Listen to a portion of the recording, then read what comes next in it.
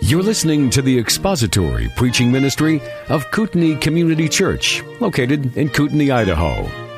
We pray that Christ is exalted and your spirit is blessed by the teaching of God's Word.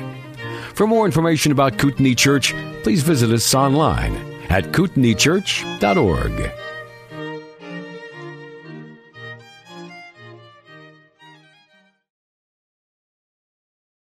Let's bow in prayer before we begin. Our gracious God, it is in your word that we come to know you and see you in a saving way. We thank you that you have revealed yourself in the pages of Scripture, and it is our desire that in looking at Scripture this morning that we might behold the face of Christ, and through seeing Him, behold the glory of our great triune God. We pray that you would use our sight of that glory to sanctify us in the truth and to conform your people to the image of Christ. Make us more like our Savior, we pray. Fill our hearts with wonder, love, and affection for Him. And may you send your Spirit today to be our guide. We ask these things in Christ's name. Amen. We'll turn to John and the 12th chapter of John's Gospel. And while you're turning there, I'll make a couple of quick corrections to something in the bulletin. There are just two things wrong in the bulletin. The title of the message and the text of the message. Other than that, it's all right. And Marcia recognized that the title was wrong after she had printed the bulletin, and I said, don't worry about it, nobody remembers the title anyway.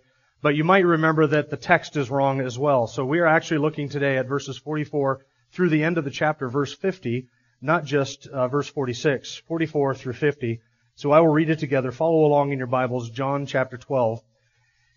And Jesus cried out and said, "He who believes in me does not believe in me, but in him who sent me. He who sees me sees the one who sent me. I have come as light into the world, so that everyone who believes in me will not remain in darkness. If anyone hears my sayings and does not keep them, I do not judge him, for I did not come to judge the world, but to save the world. He who rejects me and does not receive my sayings has one who judges him. The word I spoke is that which will judge him at the last day. For I did not speak on my own initiative, but the Father Himself who sent me has given me a commandment as to what to say and what to speak. I know that His commandment is eternal life. Therefore the things I speak just as the Father has told me." Now, you'll notice just reading through that is a longer passage of Scripture than we might be accustomed to taking on a Sunday morning. And though we could divide that up into 2 or 3 sermons, these verses, these 7 verses, really stand as a summary, as it were, at the end of the public ministry of Jesus. So these verses, in some ways, encapsulate everything that has come in the first 12 chapters. So it's better, though we could divide it, I think it is better for us to take it all as a whole and kind of see that as we work our way through it. One of the things that comes up in one of the questions that's raised in connection in terms of these verses is, when did Jesus say this? When were these words spoken? Some people try and connect verses 44 to 50 with the discourse which ended, or seems to end at least, in verse 36. You see in verse 36, Jesus says, "While you have the light, believe in the light, so that you may become sons of light." These things Jesus spoke, and He went away and hid Himself from them.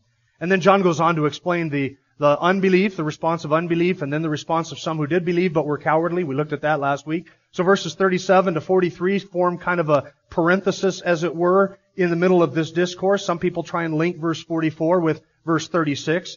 But the problem with that is that John says at the last half of verse 36, Jesus said these things, and then He went away and hid Himself. So it seems quite unnatural then to pick it up in verse 44, after John has already said, sort of wrapped it up and said these things Jesus said, and then He went away and hid Himself, then to pick it up in verse 44 with sort of the rest of the discussion. It seems kind of unnatural. And some have suggested that this is what Jesus sort of called out as He was walking away. Having come to the end of verse 30, His statement in verse 36, "While you have the light, believe the light, so that you may become sons of light." And then as Jesus is walking away, sort of shouting this out to the crowd so that they could hear sort of His closing comments. It seems kind of unnatural to see the text that way. Other students of this text have suggested that this really is a grouping of sayings that Jesus said at some point during the final week that John is giving us in the 12th chapter. In other words, this represents things that Jesus said maybe on more than one occasion, and it may be that John is kind of collecting things that Jesus had said to the crowd at some point during discourses, maybe more than one occasion, more than one discourse, he said something like this. And that John is kind of collecting this and putting them here at the end of chapter 12 as sort of an exclamation point at the end of his public ministry. And in some ways, this is a summary of everything that has gone before it in chapter 12. In fact, I would suggest to you that if we were to take all of the discourses of Jesus and all of the gracious invitations to salvation and all of the signs and the meaning of those signs, as well as all of the warnings about the ruin of unbelief, and we were to take all of that and boil it all down to sort of an irreducible summary, we could not do better than these 7 verses for summarizing the first 12 chapters. And as I read through these phrases, if you have been with us through the whole Gospel of John, you will be thinking back to previous occasions where you will say, that sounds really familiar, and that sounds really familiar. In fact, I would say that we could spend our time here just taking each individual phrase and coming up with a list of cross-references from passages earlier in John's Gospel where Jesus has already taught the very same thing and even expounded upon them. So this passage sort of serves as John's summary. If you were to take, at the end of that final week in the life of the Lord Jesus as He is facing the cross, if you were to take everything He has taught and boil it down, this is what you have, these 7 verses. And so there is nothing new here. There's no new doctrines. There's no new themes that are introduced. In fact, everything here are themes and doctrines and teachings which Jesus has already expounded on previously in John's Gospel. So though there is nothing new here, that doesn't mean that there's nothing significant here. In fact, this is significant. And everything here is significant. Every phrase is significant because every phrase really captures what He has been saying to the Jews for 3 years. So we're going to work our way through these verses as a whole. We're going to take verses 44 through 50. And let me just give you a word of structure before we begin working our way through it. It was difficult to outline this message because the structure is somewhat a little bit odd. Because Jesus is sort of pulling all of these different ideas, light and darkness and salvation and damnation and belief and unbelief and His union with the Father and His oneness with the Father and Him being sent by the Father. He is collecting all of these ideas and He is really putting them out in one address, as it were. It becomes very difficult to outline it. How do you outline it? Topically, by subject? How do you do it? Here's what I come up with, and this is not perfect by any stretch of the imagination, but it will at least give us something to sort of hang our thoughts on this morning. There are really 2 implications of a foundational truth. The foundational truth is really stated concisely in verses 49 and 50, and the foundational truth is this, that the words of Jesus Christ are life and truth. The words of Jesus Christ are life and they are truth. Now read verses 49 and 50. For I did not speak on my own initiative, but the Father Himself who sent me gives me a commandment as to what to say and what to speak. I know that His commandment is eternal life. Therefore, the things I speak just as the Father has told me. And you want to sum that up, and that's our statement. The words of Jesus Christ are life and truth. Now, before that foundational statement is really said, Jesus touches on 2 implications. That's our central idea. The words of Christ are life and truth. The implications of that statement are twofold. Number 1, to believe His words is eternal life. That's verses 44 to 46. To reject His words is eternal damnation. That's verses 47 and 48. So He really gives us 2 implications. Believe what I have said, you have eternal life. Reject what I have said, you get eternal damnation. And here is why. Because the words of Jesus Christ are life and truth. So that's our outline. We're going to deal with the implications first, and then that foundational truth in verses 49 to 50. So let's begin with the first implication of the truth. That is, that to receive or to believe His words is eternal life. Verse 44, and Jesus cried out. Now that's a word. That word cried out is one that is not used often in the Gospels. It's used a few times of Jesus. The idea is that He spoke, and He spoke loudly. He spoke loudly, I think, for 2 reasons. Number 1, so that everybody around Him could hear. It kind of implies that maybe this was something that was said in the temple, something that was said in a crowd of people. Remember, this is Passover week. There are thousands of people that are in Jerusalem, tens of thousands, hundreds of thousands of people that are in and around Jerusalem. He wouldn't have been able to go anywhere without being in a crowd or near a crowd. So this is something that He said not only so that He would be heard by a massive group of people, but for a second reason. The second reason that you shout something out is to emphasize it. When I raise my voice and I say, listen to me, this is important. Now, I don't want to scream because it does something to your ears and the sound system can't handle that. But if I shout something out really, really loud, it is so that everybody can hear me and because I am emphasizing something as being of supreme importance. And indeed, these words are supremely important. In fact, What one does with the words of Jesus determines whether they spend eternity in heaven, rejoicing at the right hand of God where there are pleasures forevermore, or whether one suffers the wrath of God in hell for all of eternity. What one does with the words of Christ, to believe or not believe, is eternal life or eternal damnation. So these are very important words. In fact, as Jesus is facing the cross, his last statements of the recorded to the public are these words, and it is as if John wants these things ringing in our ears as we turn in chapter 13 and begin to face the cross. As we are facing the cross and we begin to work through that, leading up to the crucifixion, these are the last things that John wants ringing in our ears, and these are the last things that Jesus wants ringing in the ears of the public. So he cries this out, he shouts this out for two reasons: to get everybody's attention, so everybody can hear him, and second, to emphasize something that is of eternal importance. Verse 44, "He who believes in me does not believe in me, but in him who sent me." Now this is something that we have talked about in previous chapters, particularly chapter 5 and chapter 8 and chapter 10. Jesus can speak of believing in him and believing in the Father as being virtually one and the same. He can speak of his relationship to the Father in such close terms, in such close connection, that to believe on him is also to believe on the Father. In fact, Jesus is able to make no distinction. He doesn't make any distinction between believing the words that he has said and believing the words that the Father has said, because of what verse 49 and 50 says, that everything that the Father gave him to say, he said, and he said all that the Father gave him to say.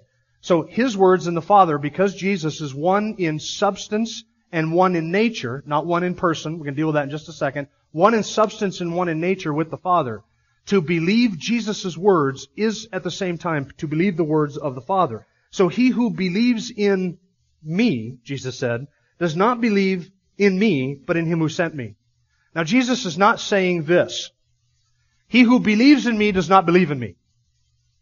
That's nonsense, right? That's some sort of a Gnostic idea that Cornell's been talking about the last couple of weeks. That doesn't make any sense. He who believes in me does not believe in me. Jesus is not saying that to believe in him is to not believe in him. Jesus is saying he who believes in me, the one who believes in me, his faith does not end with me. It does not terminate with me. But Jesus, being the mediator of the new covenant, the faith that lays hold of Christ, lays hold not just of Christ, the second person, but lays hold of the triune God. Our faith in Christ is a faith that goes through Christ and lays hold of the Father as well. So there is never a danger that in laying hold of Christ by faith, that I might miss the Father. Because he who believes in me, Jesus said, it's not just me that you are believing in, but through me as the mediator of the covenant, you are believing in the Father, the one who sent me as well. We see in other places where Jesus uses this similar language of not distinguishing between himself and the Father, back in John chapter 5. And as we work through this, I will remind you of some phrases from earlier in John's Gospel, since this is indeed, in many ways, a summary of earlier chapters. John chapter 5, verse 44, "Truly, truly, I say to you, he who hears my word and believes him who sent me has eternal life." Did you hear that? He who hears my word and believes him who sent me. These two are synonymous. To hear the words of Jesus is to believe in the one who sent him. In fact, it is impossible to lay hold of Christ without believing also in the one who sent him. Because the one who believes in the sent Savior of the sinners, I say that fast, the one who believes in the one who was sent as the Savior of sinners also believes in the promise of the one who sent the Savior for the sinners. So it is not just believing in Jesus, it is a faith that goes through him and lays hold of the triune God as well. So verse 44, we believe in him who sent me. Verse 45, he who sees me sees the one who sent me. Now this is the type of language that modalists, Sabellians, non-Trinitarians love to glom onto. He who sees me sees the one who sent me. And again, we are describing here, or Jesus is describing here, a relationship that exists between he and the Father, between the Father and him, that is so close, so united, so one, that to see Jesus is to see the one who sent him. Now what does he mean by that? He doesn't mean that we see the same person. And here's where we have to distinguish between nature, or being, and personhood. Jesus is not saying that I, the Son, am also the Father. In other words, if you have seen me, then you've seen the Father, because I am just a different manifestation of the Father. Do you understand the difference between that? He's not confounding the persons of the Trinity and saying, I and the Father are the same person. They are the same being. They are the same nature. They're the same God, the same essence, the same substance, but they are not the same person. The Father is a separate person than the Son. So we don't confound the persons, but we don't divide them up as if they're three gods either. So we have one being, one nature, one essence, but three separate and distinct persons. So what does Jesus mean when He says, if you have seen me, you've seen the Father, or the one who sees or looks upon me sees the one also who sent me? It's the same idea as with faith. When we behold Christ and we look to Him, if we were to stand and look in the face of Jesus Christ of Nazareth, we would see in Him all that can be seen of the nature and the essence and the substance of the Father, the character of the Father. Without looking upon the person of the Father, we see the Father's essence, because the essence or the substance of the Father and the Son are the same. That is why Jesus could say to Philip, have I been with you so long and yet you've not come to know me, Philip? He who has seen me has seen the Father. Now, let me give you an illustration. Jesus is not saying something like this. If you have seen Shepley's father, you have seen Deidre's husband. You see what I'm saying there? What I'm saying is, if you've seen Shepley's father, you've seen Deidre's husband. Why? Because I, am one person. So to look on this person by one title is the same thing as looking on that person as another title. But the inadequacy there is that I am only one person, not two persons.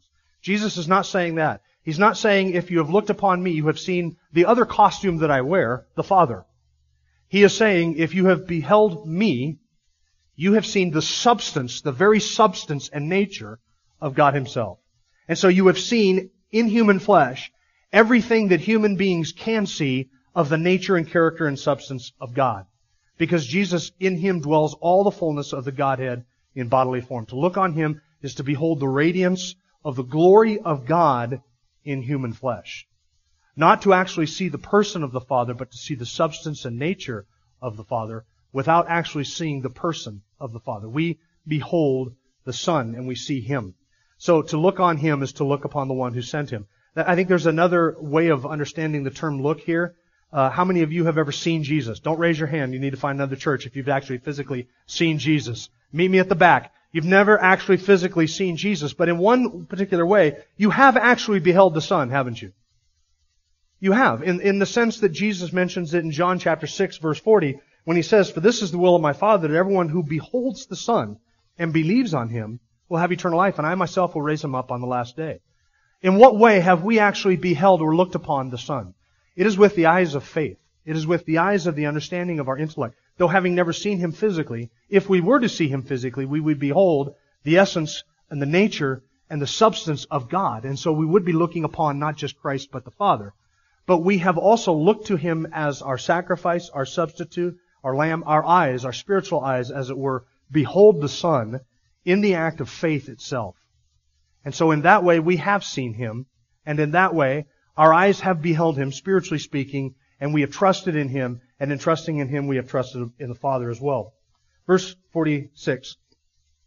I have come as light into the world, so that everyone who believes in me will not remain in darkness. We're familiar with the theme of light and darkness all the way through John. We've seen this. In fact, John begins his epistle by laying out this theme, this contrast between light and darkness. I'm going to read you a couple of phrases from previous chapters so that you remember some of these.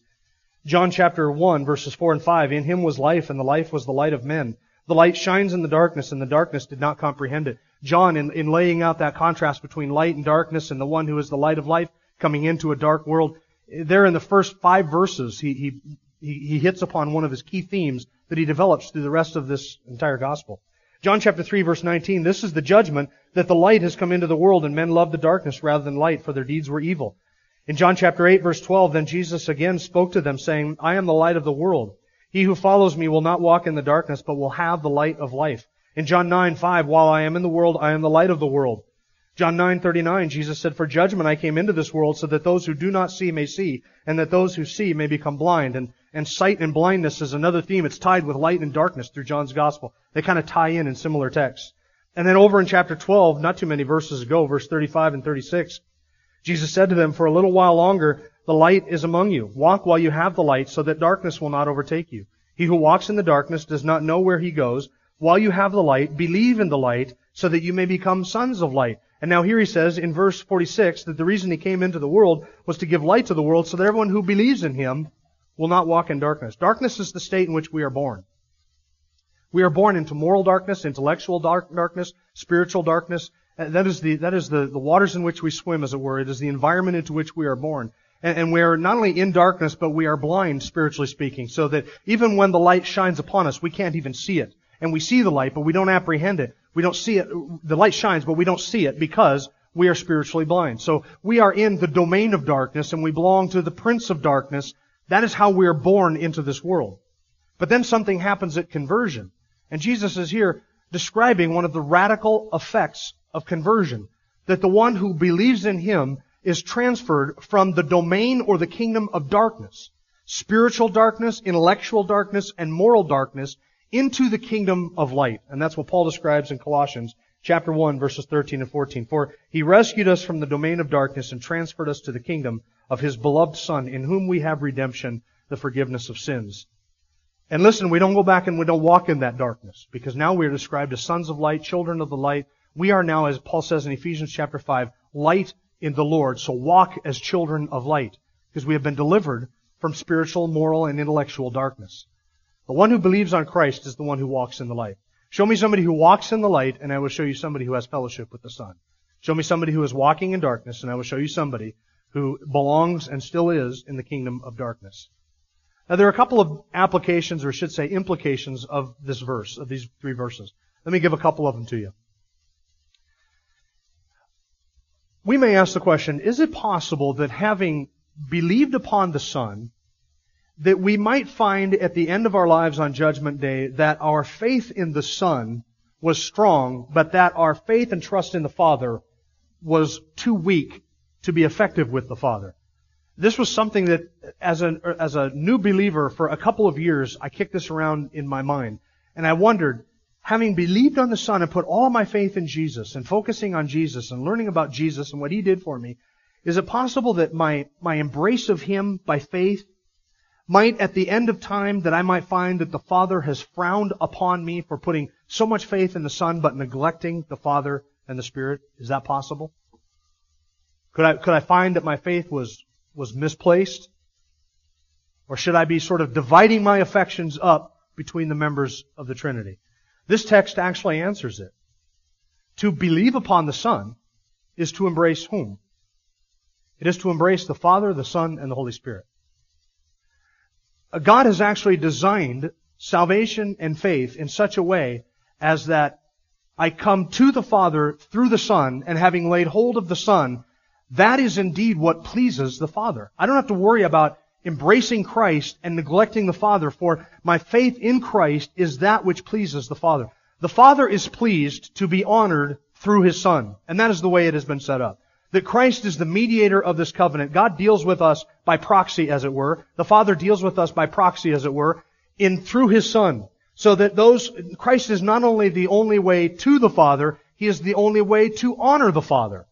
So that in beholding Christ, we see the glory of God, and our faith in Him is that very thing that pleases the Father. In fact, Jesus said in John chapter 5 that God has done this. He has committed all judgment to the Son, so that those who honor the Son will honor the Father as well, or that we ought to honor the Son just as we honor the Father in heaven.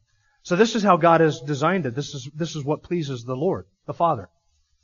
Put your faith in the Son. Love the Son. Worship the Son. Embrace the Son. Rejoice in the Son. Get your life in and through the Son, and that is what pleases the Father. It is impossible. The only way that the Father could not be pleased with my faith is if it is in something other than the Son. But my faith is in the Son. That is what, in fact, glorifies God infinitely. It glorifies Him because that is what the Father intended in sending the Son into the world, so that our faith might be in Him and that we might honor Him. So that is the implications of belief. Verses 44 to 46, that those who believe have eternal life. Now let's look at the implications for unbelief, verse 47 and 48. If anyone hears my sayings and does not keep them, I do not judge him, for I did not come to judge the world, but to save the world. Now let's stop right there. That is a beautiful life verse, isn't it?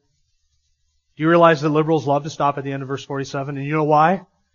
If anyone hears my word and doesn't keep them, I don't judge them. I didn't come to the world to judge the world. but to save the world.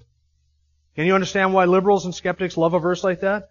Why universalists would love a verse like that? Because it sounds as what Jesus is saying is, look, if you're disobedient to what I say, I don't judge anybody. And that plays well in a postmodern society where making any kind of moral judgment is taboo. Nobody wants to make any kind of moral judgment. And so that sounds at first glance like that's what Jesus is saying. Hey, I don't judge anybody. Judge not that you be not judged. And I can't tell you how many people I have had throw that in my face on Facebook. And Facebook seems to be the place where you throw things in people's faces. Maybe that's why they called it Facebook. But that's what they label you with. Jesus never made any moral judgments. Jesus never judged anybody. Now, the Father, He was that mean, oppressive tyrant who's just grinding his hands up in heaven. He can't wait to get his hands on you. And when you finally stand before Him, He's going to drop the trap door and bye-bye. He just can't wait to get rid of you. But Jesus, He's the benevolent deity who kind of comes in the New Testament and said, don't worry about my Father. I'll explain everything to Him when I get back there. You guys just, everybody be okay with who you are. Just be who you are. I'll go deal with Him. He's sort of the angry man in the corner. I'll take care of it. You're all good to go. That's how some people view the relationship between the Father and the Son, rather than seeing the Son as the perfect incarnation of all that the Father is, and all that the Son is, and all that the Spirit is. He is the full substance of God. So the notion that the Father is one way and the Son is something else, that is a completely unbiblical notion, and that's what Jesus is actually arguing against or teaching against in this passage. So when Jesus says, hey, if you don't keep my words, I don't judge you because I didn't come to judge, but to save, read the very next verse, verse 48. He who rejects me and does not receive my sayings has one who judges him. The word I spoke is that which will judge him at the last day. So will there be a judgment? There will be a judgment. And we hear here not only that there will be a judgment, but the basis of that judgment. So when Jesus says, I didn't come into the world to judge the world, but to save the world, who is it then that is going to judge the world? It is going to be Jesus who judges the world, right? John chapter 5, Jesus said, the Father has given all judgment to the Son, so that all may honor the Son even as they honor the Father. The Father has committed the judgment of the world to the Son. So when Jesus said, I didn't come to judge, what does He mean? He means this: I didn't come at my first coming to judge. He will judge. But the reason He came the first time was not to set up a throne of judgment, but to set up a throne of grace. He came the first time to purchase the redemption of God's people, to gather in God's sheep from all the folds all over the world, to purchase His bride, the church. That is what He came to do the first time. But He will judge. In fact, He has promised that He will, in fact, judge. In John chapter 5, the passage that Dave read at the beginning of our service, Jesus said, He who hears my word and believes Him who sent me has eternal life and does not come into judgment, but is passed out of death into life. Now listen to the judgment that He describes. Truly, truly, I say to you, an hour is coming, and now is, when the dead will hear the voice of the Son of God, and those who hear will live. For just as the Father has life in Himself, even so He gave to the Son also to have life in Himself, and gave Him authority to execute judgment, because He is the Son of Man. The Father gave whom authority to execute judgment? The Son. The Son. The Father has committed all things into the hand of the Son. Not just salvation, but the judgment of the world as well. He has given to the Son judgment. John chapter 5 says, so that all will honor the Son, just as they honor the Father. And then Jesus said, do not marvel at this, an hour is coming in which all who are in the tombs will hear His voice and will come forth. Those who did the good deeds to a resurrection of life, and those who committed the evil deeds to a resurrection of judgment. And Paul said in Acts chapter 17, that God has commanded all men everywhere to repent, because He has fixed a day in which He will judge the world in righteousness through a man, and has given proof to all men by raising Him, that is, the man who will be judged, from the dead, and that is Jesus Christ. God will judge the world. He will judge it through Jesus Christ. That's what verse 48 says. So the whole notion that Jesus didn't come to judge, no, He didn't come to judge at His first coming, but He will judge appropriately in His time. He came in His first coming. I love the way J.C. Ryle put it. He said He came in His first coming to set up a throne of grace, at His second coming to set up a throne of judgment. We await the throne of judgment, and all who do not owe Him as Savior and come to Him for grace will own Him as judge, and they will face Him as judge. There's going to be a day when, I don't know if we're going to see this or not, but there's going to be a day when all of these people who thought that Jesus said, judge not, lest you be judged, and I'm not going to judge anybody, we don't make any judgments, are going to stand before this one whom they thought doesn't make any judgments, whom they thought will never judge anybody. And they're going to stand before Him, and He's going to be their judge. So that is the judgment that is to come. I need to be back in chapter 12 here. If you followed me, go back over to chapter 12. Verse 48, he who rejects me and does not receive my sayings has one who judges him. The word I spoke is what will judge him on the last day. Now notice the basis of that judgment. It is the word that Jesus spoke. See, these Pharisees who had listened to him and all these Jews who had listened to him teach for 3 years, they thought that if they could kill him, they could shut him up and they'd never have to listen to his words again. They would soon die out, they would be forgotten, and they would never have to hear him speak again. When in reality, the truth is that his words and what he said to them will ring in their ears for all of eternity, because his words will bear witness against them on the day of judgment. And that is the great biblical principle that men are judged according to the light that they had and the light that they rejected. That is why Jesus said it will be more tolerable for Sodom and Gomorrah on the day of judgment than for Capernaum. Why? Because Capernaum saw the signs that Sodom and Gomorrah never saw. The light they had was unimaginable as they saw signs that were beyond imagination. They had no excuse. They saw that light and yet they rejected it and turned away from it. The degree of judgment and the suffering will be according to the light received and the light rejected, or the light given and the light rejected. That's why Jesus said Nineveh will stand up and condemn this generation on the day of judgment, for they repented at the preaching of Jonah, and one greater than Jonah is here. They beheld the face of the Father, that light. They beheld the glory of the Father and the substance of the Father in the face of the Son, and they rejected that light. That's the great biblical principle. The judgment will be according to the light received, light given, and the light rejected.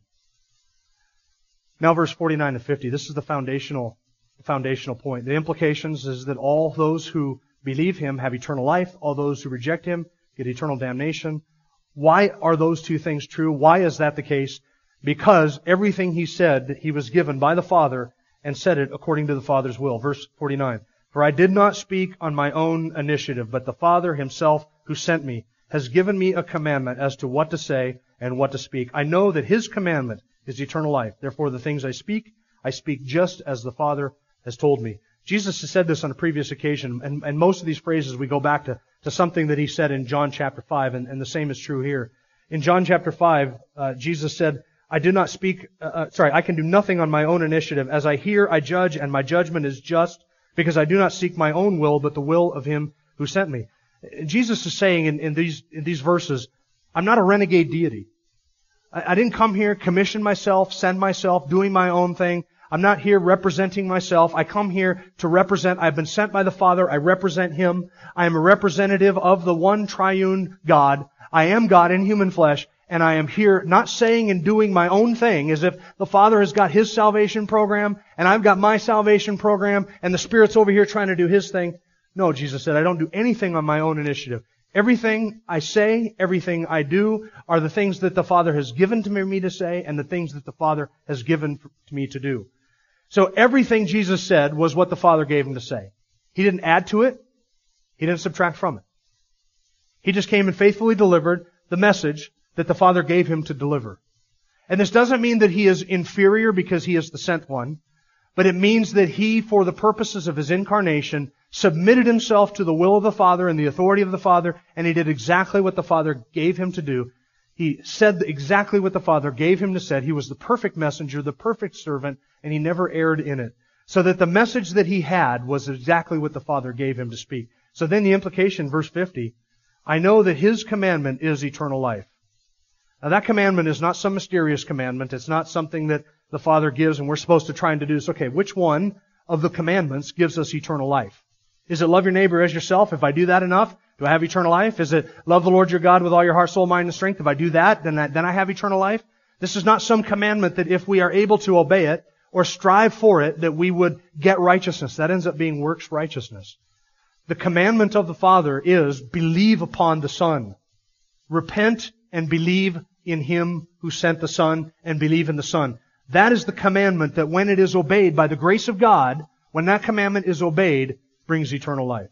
That phrase, by the way, his commandment is eternal life, can also be taken this way. That the commandment of the Father itself is what brings eternal life. In other words, the commandment of the Father contains the very eternal life itself. And it would mean this. It would mean that when the Father says to the dead sinner, awake, the very command of the Father to those who are dead in trespasses and sins to come out of their spiritual tomb is itself the power of God unto salvation. So that the Father speaks and the dead rise. In which case, if that's how we're to understand it, that is a wonderful picture of exactly what regeneration is.